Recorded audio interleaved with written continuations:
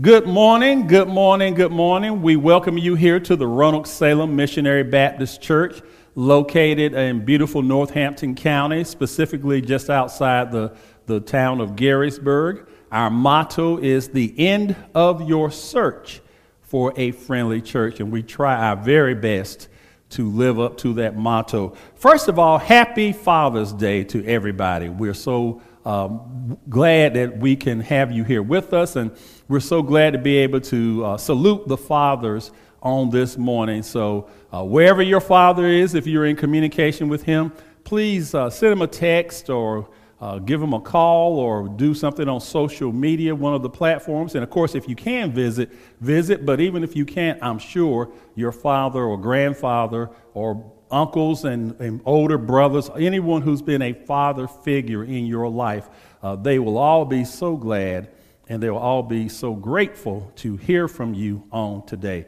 So we certainly do salute the fathers here at Roanoke Salem Missionary Baptist Church. I want to thank Miss April Allen, Mr. Derek Buffalo, Derek's daughter, Miss Gabby, and April's daughter, my doll baby, Miss Jasmine, and also Deacon Woodrow Hardy for all being here in the sanctuary with me on this Sunday morning and making sure that this broadcast is recorded and able to go out so that all of you can see it on today. Let us go to the Lord in prayer. We thank you, Father God, for yet another opportunity to preach and teach your word.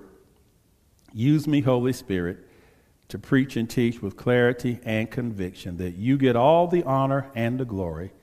It's in your name, Jesus, that we pray. Amen. This message today on this third Sunday in the month of June is a continuation of the sermon series on the book of Daniel.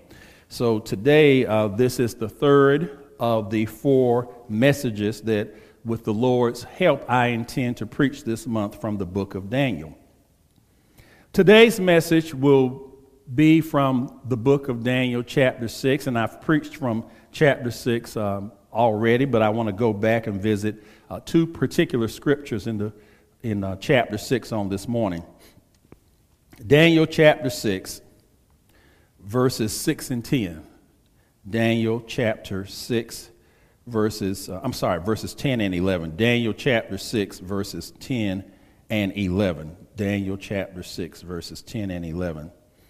And let me read these to you now from the King James Version. No, I'm not going to read from the King James. I'm going to read from the New International Version of the Bible on this morning. This is what it says. Verse 10. Now when Daniel learned that the decree had been published, he went home to his upstairs room where the windows opened toward Jerusalem. 3 times a day, he got down on his knees and he prayed, giving thanks to his God, just as he had done before. Then these men went as a group and found Daniel praying and asking God for help. Amen. And the message for this morning is, I'm going to serve God even if it kills me. I'm going to serve God even if it kills me.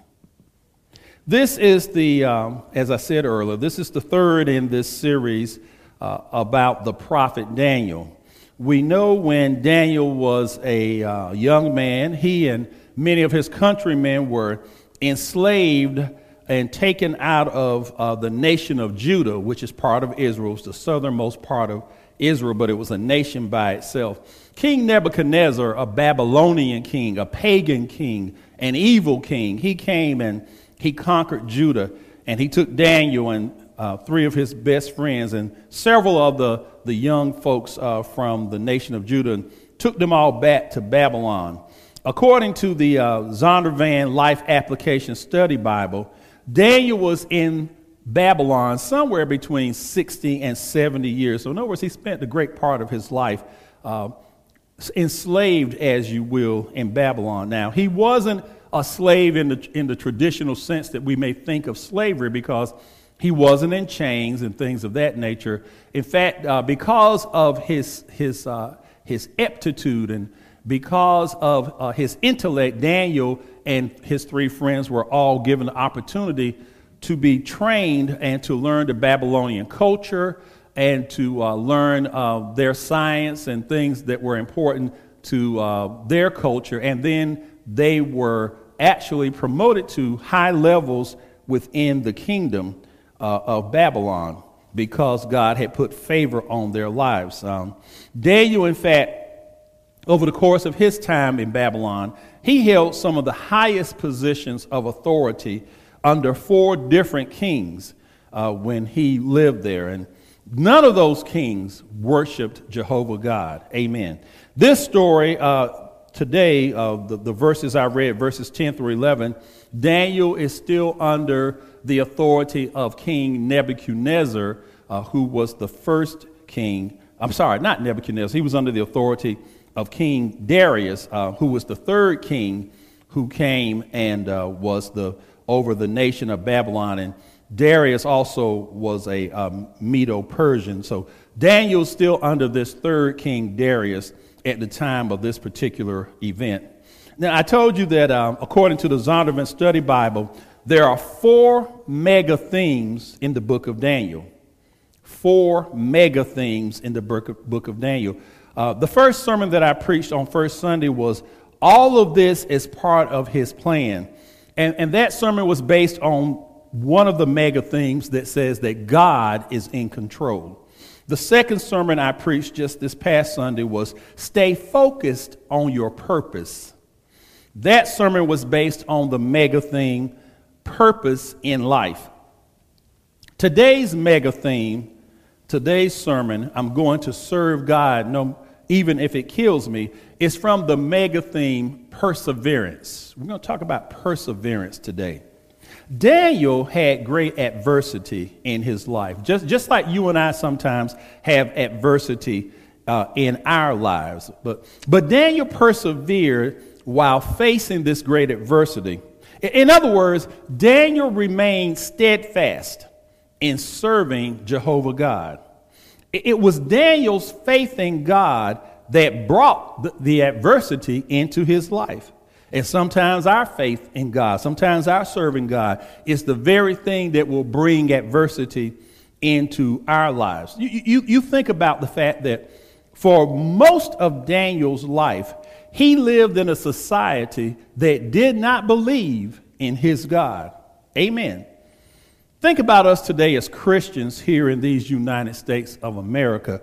We live in a society that is becoming increasingly more hostile towards Christians. Now, I have to admit, it's not only just because people hate us because we're Christians, because the fact of the matter is, some of us as Christians, we're not all loving and gracious and merciful as we should be. Some of us, the way our actions and our attitudes, we woefully misrepresent Jesus Christ. And so it's understandable to me that a lot of unsaved people don't like us. They even hate us, and they don't even want to know anything about God based upon how we roll, how we live. They don't want to know Jesus Christ, because if we're supposed to be ambassadors for Jesus Christ, some of us, we're doing a mighty poor job. Amen. Amen.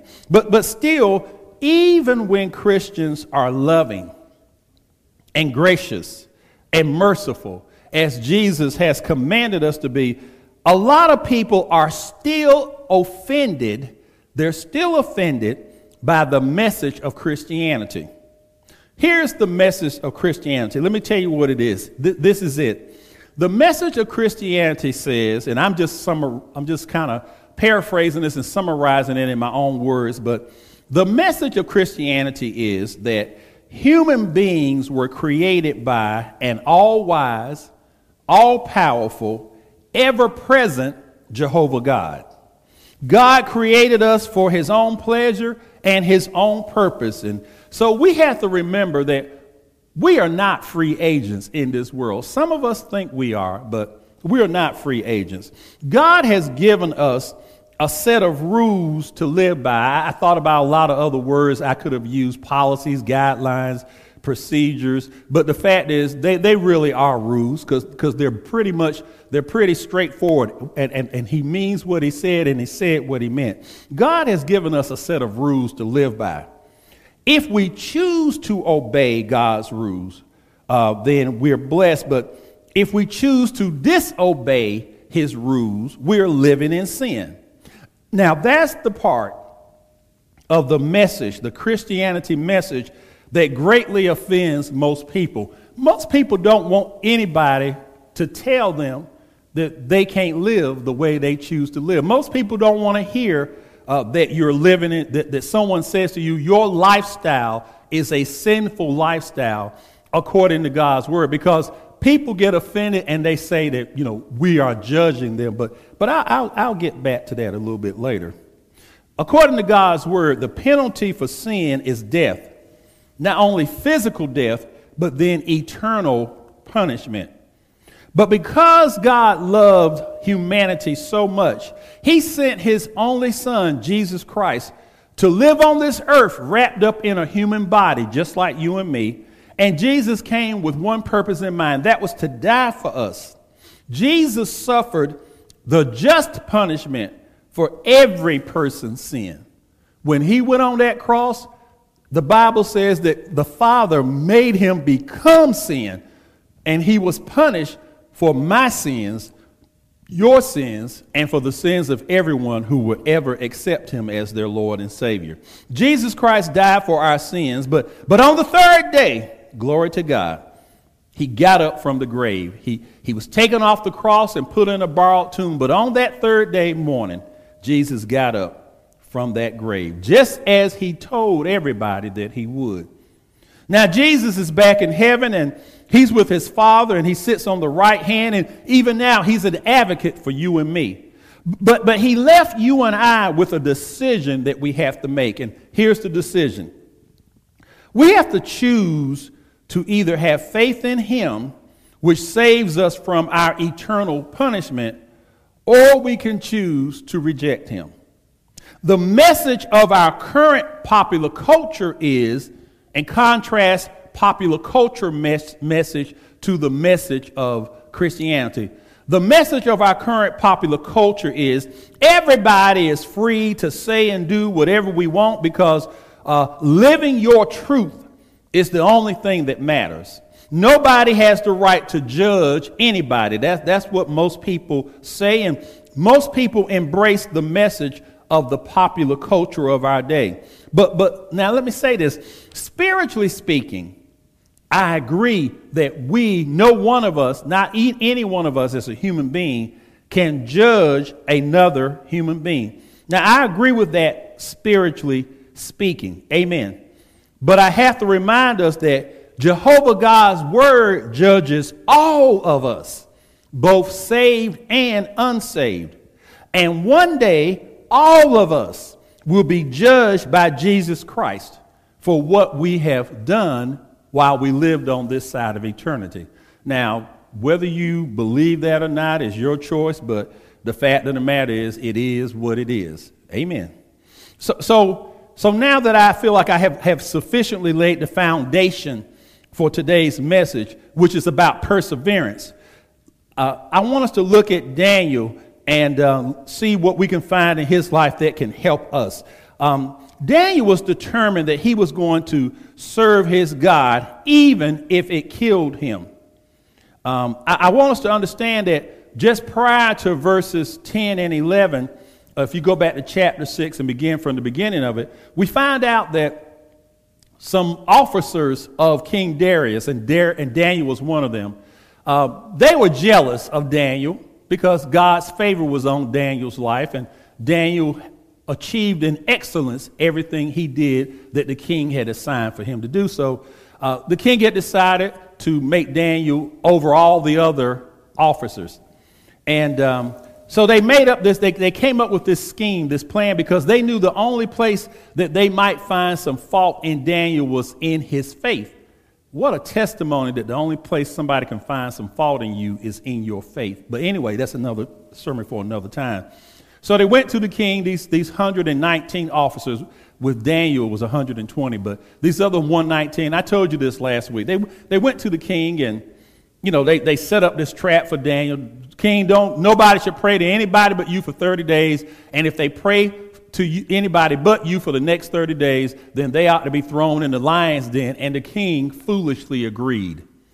Well, when Daniel learned about this decree, because the king had made it a decree, when Daniel learned about it, he did not compromise. In fact, he persevered, and he went right on back up to his room. He kept going to his room 3 times a day with his window open towards Jerusalem and praying to his God as he always did. And of course, these other 119 officers, they knew that Daniel would do this. So the first time they saw him doing it, they had him caught in their trap.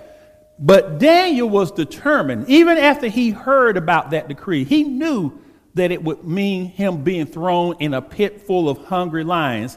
He was still determined to serve God, even if it killed him. Amen. Amen.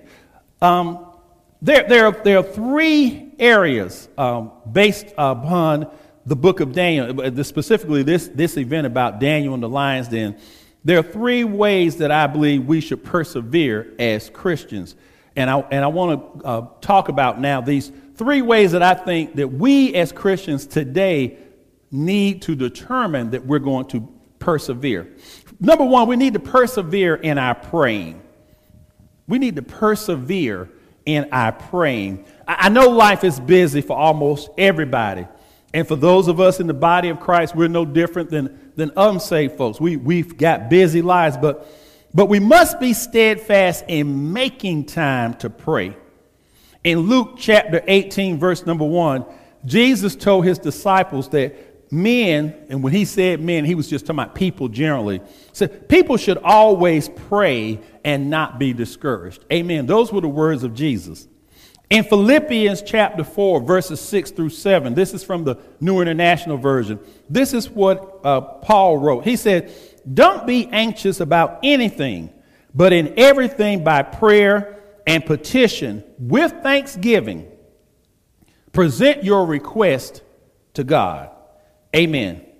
Daniel did not get anxious when he heard that he could possibly lose his life for praying to his God instead of praying to the king. He stayed steadfast. That's what persevering is. He was steadfast and he continued to pray to his God.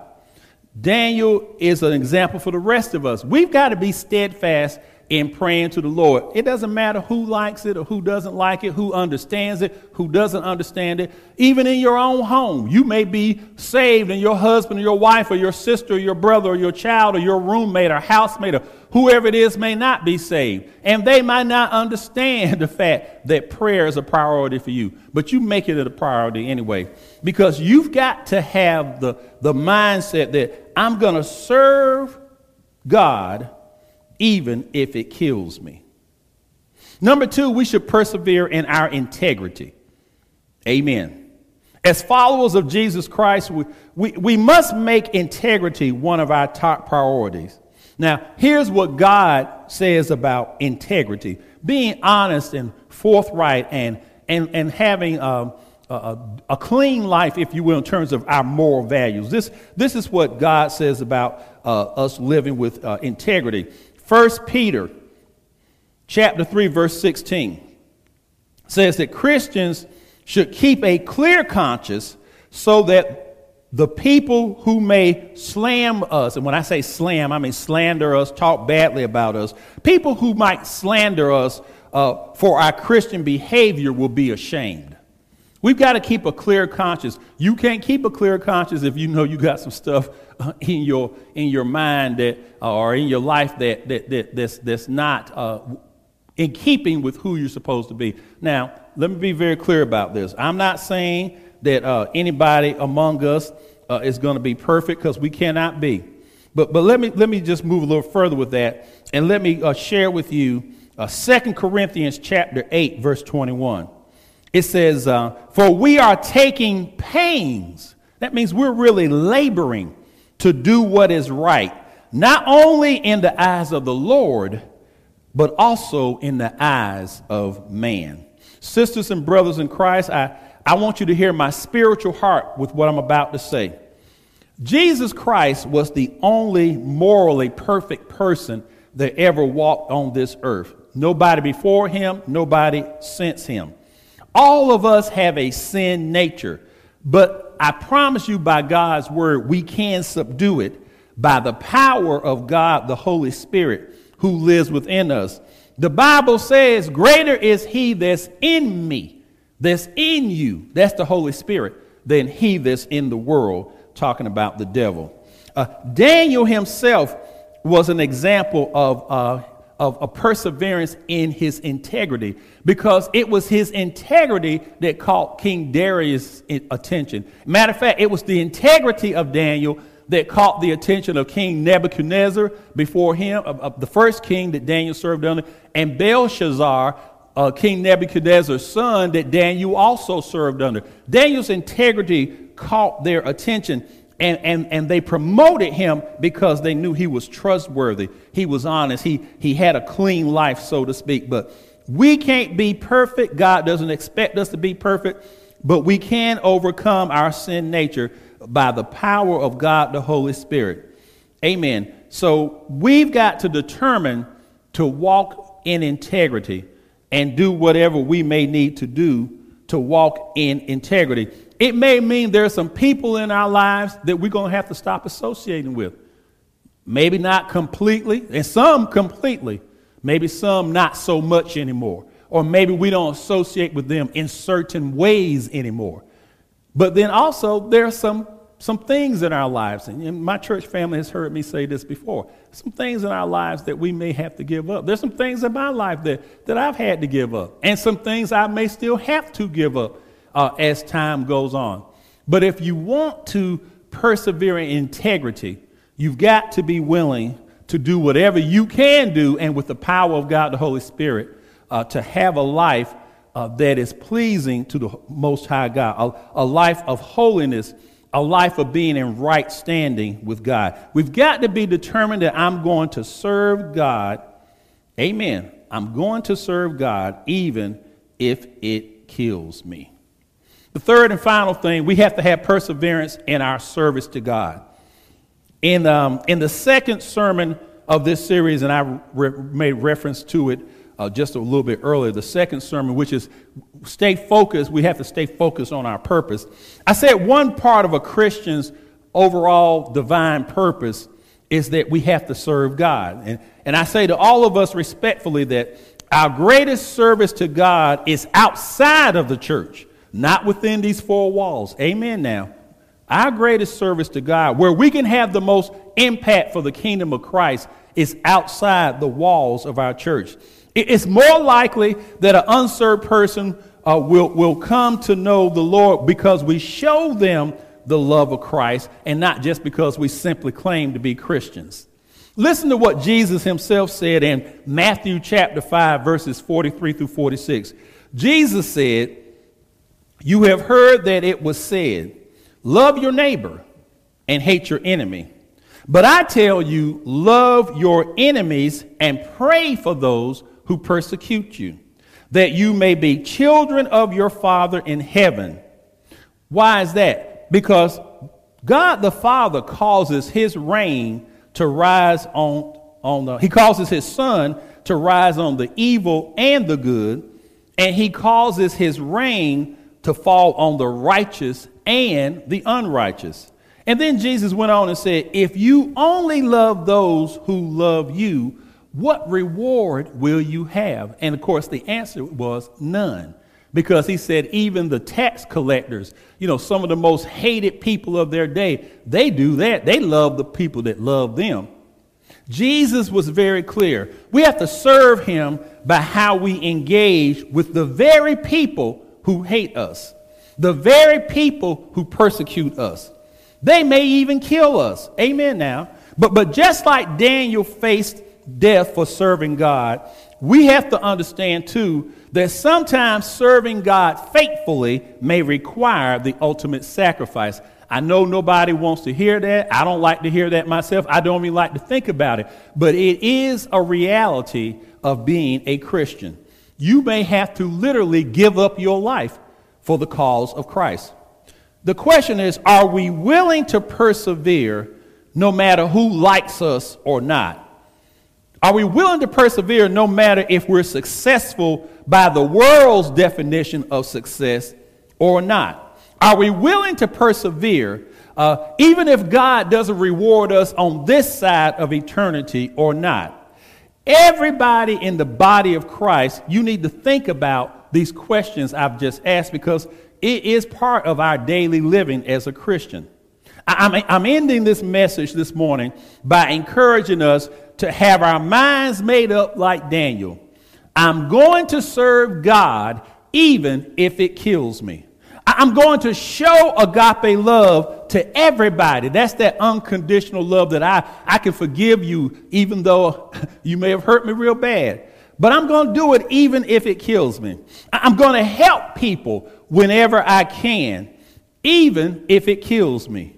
I'm going to forgive people, even the worst people among us. I'm going to forgive them, even if it kills me. I'm going to be faithful to my Christian values. Amen. Even if it kills me. We could simply just shut our mouths and go along to get along like most people do. But Jesus Christ spoke up for us. Amen. And he died to save our souls. He loved us that much. We owe it to Jesus to persevere, to remain steadfast in our faith, in our service, in our integrity, in our prayer life. We owe it to him to do that, just like he persevered for you and me. Jesus Christ knew when he came here that he was going to die not only a horrible, painful death, but an embarrassing death. The Bible says that death on the cross was the most shameful death that someone in that day and in that part of the world, in their culture, that was the most shameful death. It was reserved only for the worst criminals among society. And Jesus knew he was going to die like that, but he was willing to do it because he was so determined that he was going to save you and save me. He was going to die for us, and he knew it was going to kill him. Amen. He was going to serve his Father faithfully, knowing it was going to kill him. He was nailed to a cross, church family, with something that looked like this. I'm so glad. I'm thank April for making sure I had one of these. She gave it to me some months ago, because I don't want people to ever get it in their heads that there was this little thin nail like you might use around the house to put something up, to hang something on a wall. No, ma'am. No, sir. Jesus was nailed to the cross with something that looked like this, like one of these railroad spikes that you find out there on a railroad track. That's what they nailed him to that cross with. He knew it was going to be painful, but he was determined to serve his Father, even though it was going to kill him. Amen. And then he stayed on that cross and allowed somebody to come up and pierce him in his side with a spear, serving his Father, because even though he knew it was going to kill him, he let them take him off that cross. After he gave up his life, he gave up his own spirit. Nobody killed Jesus. Jesus gave up his own life on that cross. He let us put him in a borrowed tomb and stayed there the rest of that day we call Good Friday, and stayed there Friday night and all day Saturday. And then the Bible says, and Saturday night, but then the Bible says early on that Sunday morning, Jesus Christ got up with all power and trusted in his hands. His resurrection and his being granted that power was his reward from his Father for being determined, for being steadfast and persevering. He was willing to serve his Father, even though he already knew it was going to kill him. But he did it for you and me. He did it for all humanity. That's how much he loved us. I think about fathers today who've made the ultimate sacrifice for their children, or for their husbands, for their wives, or grandfathers for their I think about those who served in service, but not only those who served in service, because a lot of people didn't serve in service, and their lives are just as honorable, and they've made great sacrifices that helped lots of other people, other Americans, even though they did not serve in a military uniform. I've kind of gotten sick of hearing so many so-called Christians trying to berate people, and they fly that out as the very first thing out their mouths. Somebody in my family, I served in military. Thank you for your service. And I say that sincerely. But you also need to understand there are men and women who, not for any reason of their own, could not serve in service, and yet they still make great sacrifices that bless people, that blessed our nation. So as Christians, we shouldn't even be hung up on that, but, you do what you do. But I think about fathers today who sacrifice in so many ways, and they're determined to serve the Lord, particularly Christian fathers who are determined to serve the Lord. I want to thank you today, and I want to encourage you to keep on serving the Lord. God will reward you greatly. The reward on the other side is greater than the one that's here. But when you hear somebody tell you, I love you, thank you, I appreciate you, and maybe they give you a gift, maybe they don't, but they give you a hug or a kiss on the cheek, or just call you sometimes to say, I just want to hear your voice. That's part of the reward. And fathers understand that.